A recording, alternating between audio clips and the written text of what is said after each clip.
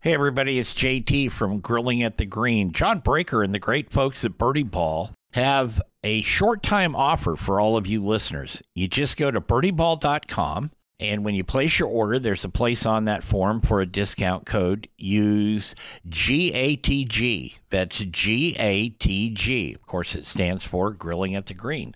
And you will get 20% off anything you order from birdieball.com. Now, it's a short-time offer. It expires in about a week, so you want to get on it. Go to birdieball.com, place your order, use the code GATG, and get 20% off. You heard it here on Grilling at the Green. Welcome to Grilling at the Green After Hours, conversation that took place after the broadcast ended. Hi, everybody. It's JT, and this is a special version of Grilling at the Green. Grilling at the Green is brought to you in part by Painted Hills Natural Beef. Beef you can be proud to serve your family and friends. That's Painted Hills Natural Beef. Welcome to After Hours here on Grilling at the Green. I'm JT. I've got my buddy Tucker Booth with me today. Tucker's from Rappers Don't Golf. Tucker's also done acting and singing and writing and all kinds of stuff. He's kind of Southern California's Renaissance man. I guess then that makes me Portland's Renaissance man. I'm not sure because we've done a lot of the same things. But Tucker co-wrote the new book coming out on May 23rd, Troublemaker, a memoir of sexism, retaliation. I can't speak today. And the fight they didn't see coming. That part really grabbed me. After I read the book, I went back and looked at the cover again, and I said, I don't know who wrote all that on the cover, but they got it right. The fight they didn't see coming. When I was talking to Lisa, and we'll get to some fun lightning round stuff here in a minute, Tucker, but when I was talking to Lisa, it was kind of like, are you ready for the blowback? And she's like, oh, yeah, bring it. Like you said, try me. And so it was all good. And I have to say, I tend to be, nobody cares about my political views and I keep it out of all my shows, but I tend to be kind of more towards the center, like you were saying in the regular show. We don't do enough back and forth discourse, treating people civilly anymore and all that. But when came the part about the Clintons, one of the things that really made me laugh, and I brought this up to her, was her and Hillary eating peanut butter with a spoon out of the jar in the White House, and I'm like, I haven't done it in the White House, but I've done that, Yeah, no, I agree. I think some of the best anecdotes in the book about all the great famous people that she's rubbed elbows with in her life are the ones where you really get to see the human side of them. The Hillary eating peanut butter one is great. The other one is Tiger Woods, drinking Diet Dr. Peppers and Sony Sports Walkman and Earl Woods throwing pine cones at her while she's practicing and all that. Those stories are amazing, and they give you the human side of these superhuman seeming people like Tiger and the Clintons and so forth. So yeah, no, I agree with you. And just taking one more run at the Clintons, I'll be honest, and I said this to her, I was turned off by a lot of the politics, especially in 2016 with that election and whatnot. Yeah. And it had reached the point where I not only didn't want to get into any of it with anyone, I felt like I had kind of gotten to the point where I didn't respect any of it. And working with Lisa, getting to know her, asking her the questions I was allowed to ask her about Hillary and Bill, it gave me a newfound respect for them, and it humanized them. And I guess here I am on the bully pulpit again, but this is what we got to do, folks. It doesn't mean you got to vote for these people. It doesn't mean you have to love the way that they think politically. But if you can't find a way to humanize these people, then you're being inhumane, because they are human beings. And I'm grateful that Lisa helped me rehumanize some of these folks that I'd kind of gotten to the point where I wasn't looking at them in a positive way. Yeah, no, that's true. And I've spoken privately with people many hundreds of times. Like, we've got to get back to some sort of civil discourse, because all we're doing is throwing a handful of crap at somebody on the other side that we disagree with, and they're throwing it back. And we, the people, if you will, are getting caught in the middle, and it's not working very well. So there's my big political take, Tucker. So be nice. You said it earlier. Be nice. be nice. Okay, let's see if you're ready for this, my friend. If you could play a round of golf with one of your golfing heroes, who would it be? Wow. The knee jerk would be to say somebody like Tiger, but I've already heard enough about how Tiger plays golf with people that I don't think I could handle that. I'll go with a rapper. I'd like to play around with Snoop Dogg, and if I could get in a time machine, I would like to play around with Tupac. Rest in peace. Yeah, the goat of rappers. I would love to play around with Tupac. I'm not sure with Snoop Dogg if you'd actually make the whole round. That's kind of like playing around with Willie Nelson. They're I don't think I'd remember the round of golf with Snoop Dogg, but it would probably be fun anyway. Probably be fun. If we declared Tucker Booth the supreme leader of golf for one day, just one day, but what you said had to happen, what would you decree as supreme leader? Everybody needs to pick up the pace. I'm sorry, but people are mad at Patrick Cantlay for taking too long. Every time I play around a golf at the Muni course in my area, people are stocking putts like they're Tiger at Augusta on the 16th hole. Pick it up, guys. I want to get in and out of there in a couple hours. A whole round should not take 6 to 7 hours. Right. And a round should not take more than 90 minutes. Pick it up. That would be the decree. My buddy Steve and I played with two older guys yesterday. And when they came pulling up to the tee box, I thought, oh gosh, they played fine. They weren't big hitters anymore. Those days were gone. I get that, but they played fine. They kept up the whole time. And then ahead of us, though, when we were playing on the back nine, all of a sudden the older guys left. They only played 9. Anyway, long story short, you get to the back nine, and all of a sudden we're stacked up on the tee boxes. And this is a bloody Thursday. Okay, this is not a weekend. This is a Thursday. And you find out that like 4 groups ahead, they're doing the same thing. They're stocking the putts like Tiger at Augusta. They think they're going to hit a flop shot like Mickelson or whatever it is. And it's like, move it. Let's go. I get that you want to get the most out of your round, but I think most people need to just accept the fact that none of us are very good at it. Right. And you're not going to get any better by taking longer. I think they've even proven this, that playing ready golf and stepping up and taking the next shot, I'd say your odds are about even. Now, granted, don't rush it. It's like what I say to my son: don't rush it. Yeah. But also don't take too long. Seriously, it drives us all crazy, and it's a waste of time.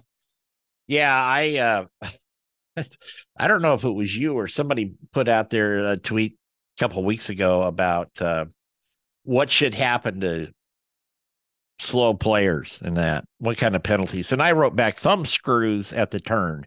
And Michael Collins and a bunch of those guys go, yeah. Anyway, you've covered some tournaments and stuff down in Southern California and around. What's the dumbest thing you've ever seen while covering a tournament? Oh my gosh. Lots of stuff. Wow. Dumbest. When I was at Torrey multiple times, I can remember people that were trying to get the attention of the golfers. And granted, we all know that there's all these hecklers and whatnot. Right. But I think the dumbest thing would probably be people that seriously were going hole to hole just so they could get close to them when they'd hit it sideways in order to say something to get under their skin. I don't know. I mean, I'm a great heckler, man. When I'm at football games or whatever, I'm always the guy that can say the thing that cuts the deepest. But I'm getting older. I do think it's dumb because, first of all, even if you do irritate said professional, why would you want to do that? Yeah. And you're calling unreasonable attention to yourself. But yeah, no, people that were there merely to be the one that said the thing that drove them crazy, and be able to see that irk them. I think that's the dumbest thing. Well, that or just being stumbling blackout drunk. But I think those two kind of go together. They do. They do. Yeah. And if we ever find the guy that invented mashed potatoes, we're just going to put him in the water by, 14 and leave him there type thing, I think. So Tucker, here's a good one for you. If we put your skills to music, what would the music be? Wow. You're talking golf skills? Any skills, all your skills. Any skills. Well, it's when I was younger, I like to call my musical style folk rap because I don't know if you knew this, Jeff, but my hero is not a rapper. When people are like, who's your favorite musician of all time, or who's your favorite songwriter? It's been Bob Dylan since I was a child. Yeah. My dad started playing me Bob Dylan records when I was a little boy. And I swear I'm more in love with Bob Dylan than my dad is anymore. And I'm turning him on to all of Bob's music that he has never even heard. I think his new music, his newest record that just came out, he's 80 years old. His newest record is one of his best ever. It's phenomenal. So I would say my musical soundtrack to my life is kind of this weird fusion of the acoustic folk meets the rock and roll meets the rap and hip hop. It's kind of this fusion of all three. And granted, I guess anymore that's not that unprecedented, but no. When I was younger, that felt like it was kind of this awkward style. Now I feel like it's kind of more mainstream to say that, but it's an acoustic guitar while I'm freestyle rapping with a beat behind it. There you go. I think mine would be Sons of the Pioneers, Dean Martin, and either AC/DC or Bob Seger, because I kind of go back and forth between them like that. So we've got a broad selection of stuff to do. All those acts, those are all great ones to go with, man. Yeah. Besides Troublemaker, Tucker, do you have a favorite golf book? The great golf writers of our time are pretty easy to pinpoint. If I wanted to go back, I would say some of the writing by Herbert Warren Wind is phenomenal. Dan Jenkins is hilarious. Oh, yeah. Rick Riley, my neighbor and someone who put me on early in the game. He lives down in Hermosa. Rick's written some great stuff. But I would say best golf book I've ever read is John Feinstein, the Good Walk Spoiled. Yeah. That's a really great book. I hope I said John's last name right, but yeah. John, you're a great writer. And I owe him a public apology. So I'll throw this out here in overtime too. John had put a tweet out saying Dave Faraday's new book is dropping and, it's coming out soon. And I jumped on the comment thread and said, yeah, but we're outselling him on Twitter. And I put up a photo of our sales totals. John was the co-author of Faraday's book. I didn't realize that. I thought he was just doing a solid for David by saying that. John, I'm very sorry. I've already apologized privately, but I'm very sorry. I was not trying to shade you. I think you're a phenomenal writer, and you're 1,000 times better writer than I'll ever be. One guy I like too, and he's become a friend over the years, is Jim Dodson. He wrote that book, Final Rounds. Jim's written like 455 books or something, but that Final Rounds book, that's how we became friends. And so when you find books like that, Good Walk Spoiled, Final Rounds, any of Jenkins' books, I actually have we got a lot of books, but I have a whole section, the Dan Jenkins section. And I guarantee you, Tucker, that I reread at least 2 of his books every year.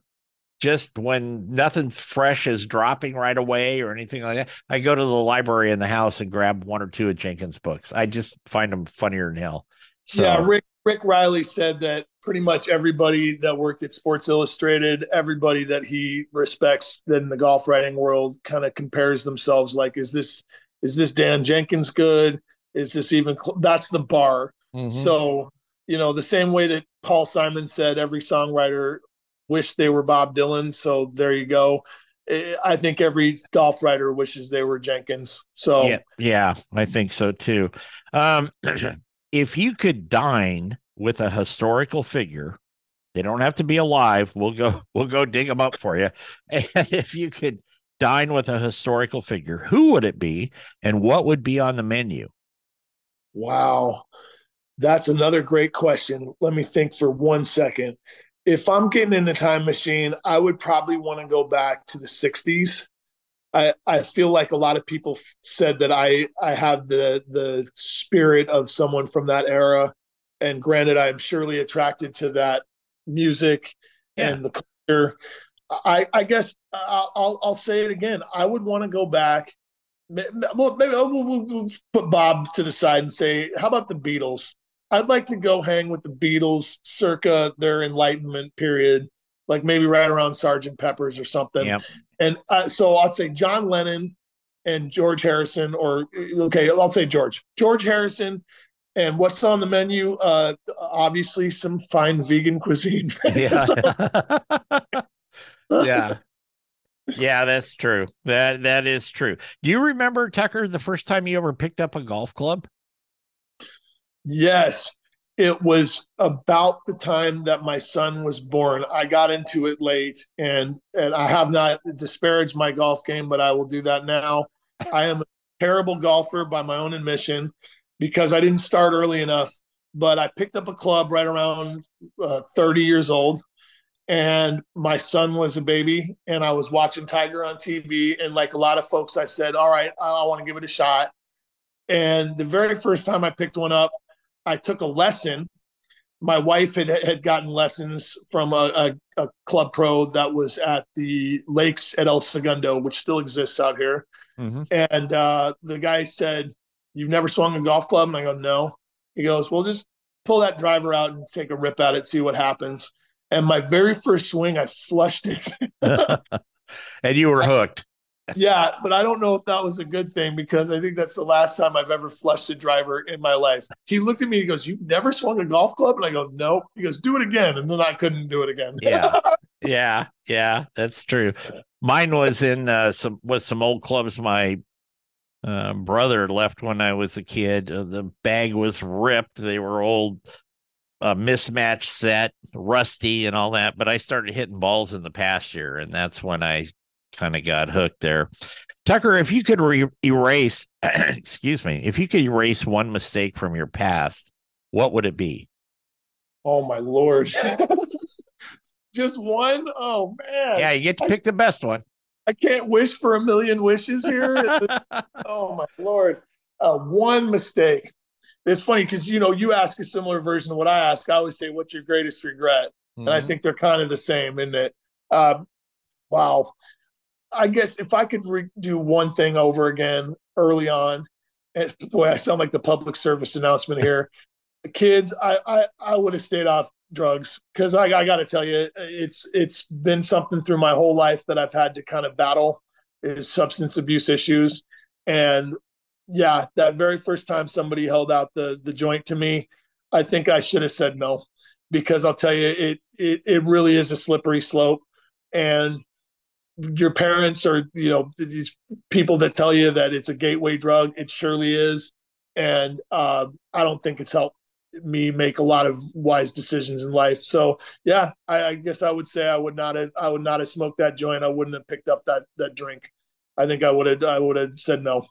I my problem was is when I was done, I always wanted to eat a whole damn box of Cheerios. Me too. Get the big bowl, the big bowl. Like that. Just keep going. Do you remember the best concert you ever went to? I was just talking about this yesterday. I surely do. And I've been to a lot of great concerts. I've been very lucky in life. But the greatest one I've ever seen was right before the shutdown. It was New Year's Eve of 2018. And I had gotten my wife a Christmas gift. Every year I try and get her one thing that's kind of like an experiential kind of gift Yeah. instead of like jewelry or whatever. And I was looking online for something, anything to do, kind of like a date night kind of deal. And I saw that John Mayer and Dave Chappelle were going to do a concert together at the Forum in LA. And I went, wow, that sounds awesome. Yeah. She's a humongous John Mayer fan, and I am a humongous Dave Chappelle fan. And Me I got to too. be honest, when I was younger, John Mayer was kind of the standard, right? And Right. I used to poo poo him a lot. I used to say this is chick rock, and Right. he's talented, but it's weak to me. That night was special. First of all, John Mayer is a genius. And if you guys haven't seen him, he's a genius. And he got up on his own and played like with a rig where he was looping up his own beats and then playing by himself. It was mind blowing. He was so good. Then Dave comes out and does a full stand up comedy set and then calls John back up on stage. And they do 45 minutes of musical comedy where John's playing guitar and Dave is leading all of us in sing alongs with John all the way till the ball dropped for New Year's Eve. It Oh, was it was mind blowing, and they're still out on tour doing this. If you ever get a chance to go see it, it was so great. And what was so great about the concert was it gave me a newfound respect for John Mayer. My wife didn't know Dave that well. Now she's a huge fan. It really kind of it was a great way for both of us to kind of get into each other's worlds. I wish I'd have been there with you. Oh, it was special, Jeff. You would have loved it. Seriously, I left there going, I'm buzzing off just life. Yeah. This is the natural high. This show did it, and that's really rare, especially for me to feel like I got all that out of a concert. Absolutely. A lot of concerts I've left and went, okay. Right? You Yeah. know. No. Maybe I even can acknowledge their talent, but it's almost like movies or music. It's hard when you've gone to so many, right? Yeah. Yes. For you to feel like there's anything new or anything really mind blowing that you see there, and it's kind of why I've become such a movie snob and kind of a curmudgeon when it comes to a lot of art. But when they're masters of their craft, like Mayer and Chappelle, that's a whole nother level. And they're really kind of still in their prime right now. So that was super special. And yeah, I know Dave's kind of taken it on the chin the last few years for being controversial, but he's a masterful comic. And yeah, I just can't even tell you how hilarious and awesome that show was. I love Dave Chappelle. I just love him. Here's a good one for you, Tucker. What would be your last meal on death row? uh, it's funny that comes to mind is probably soup. I am like the biggest soup lover. I'll eat soup hot or cold. It doesn't even have to be gazpacho. I love soup, but I'll go one deeper. My favorite food, and anybody that knows me will tell you this, is hummus. I'm addicted to hummus.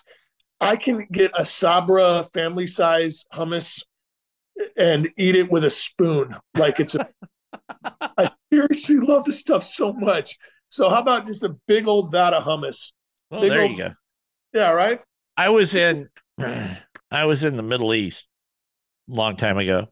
I was working. I was not in the military, and I was working.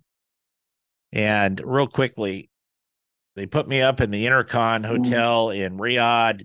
Beautiful, gorgeous hotel.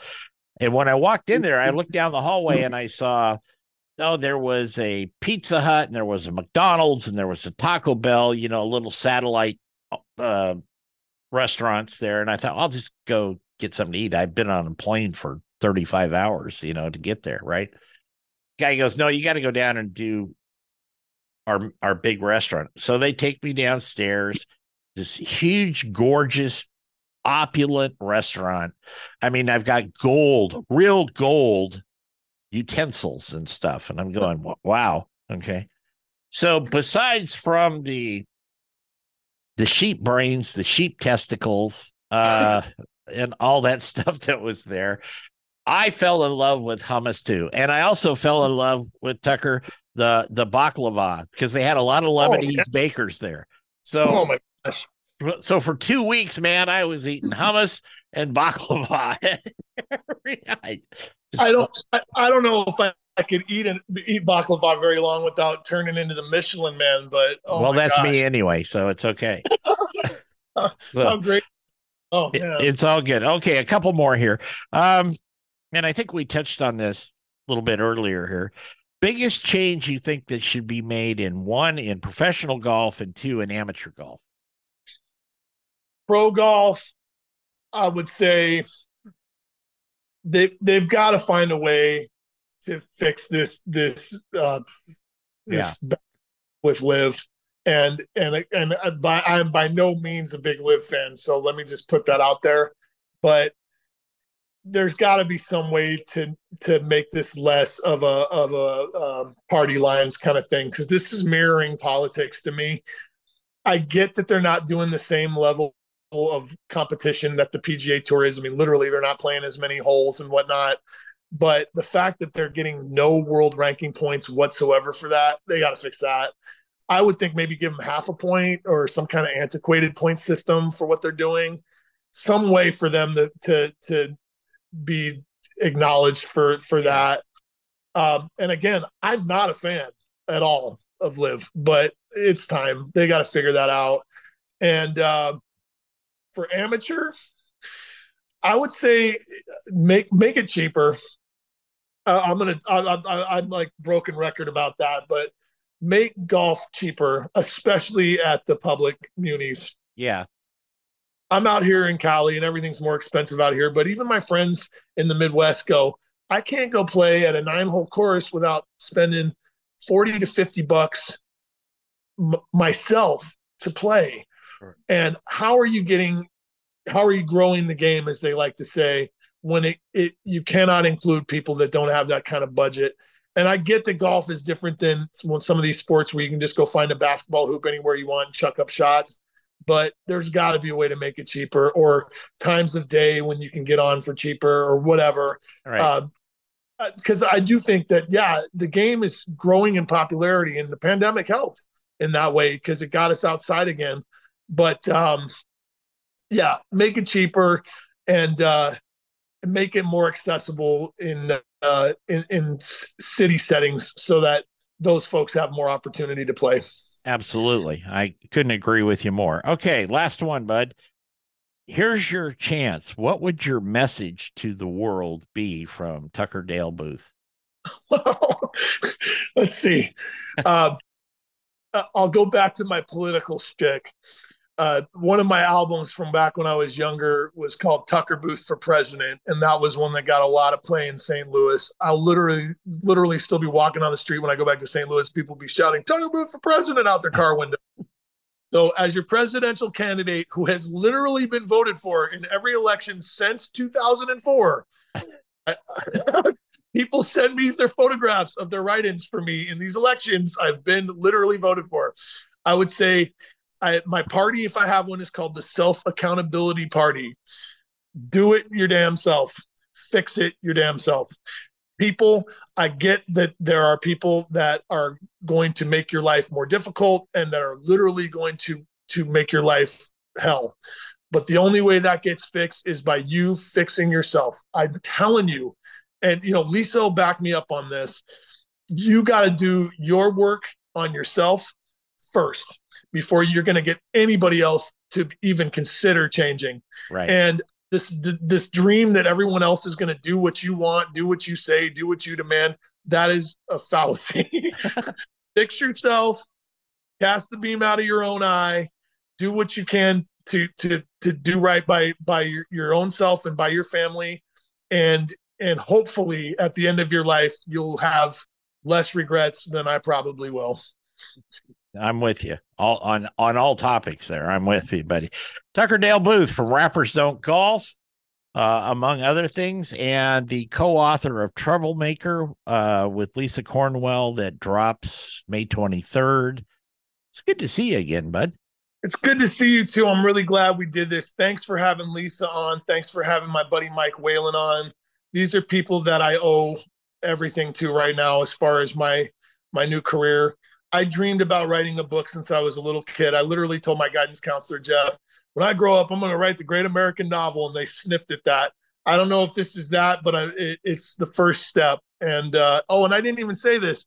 I'm excited to announce I am already working on the next book that I got hired to write as the result of working with Lisa. So thank you, Lisa Cornwell. Without you, I would not already have been hired to write the next one.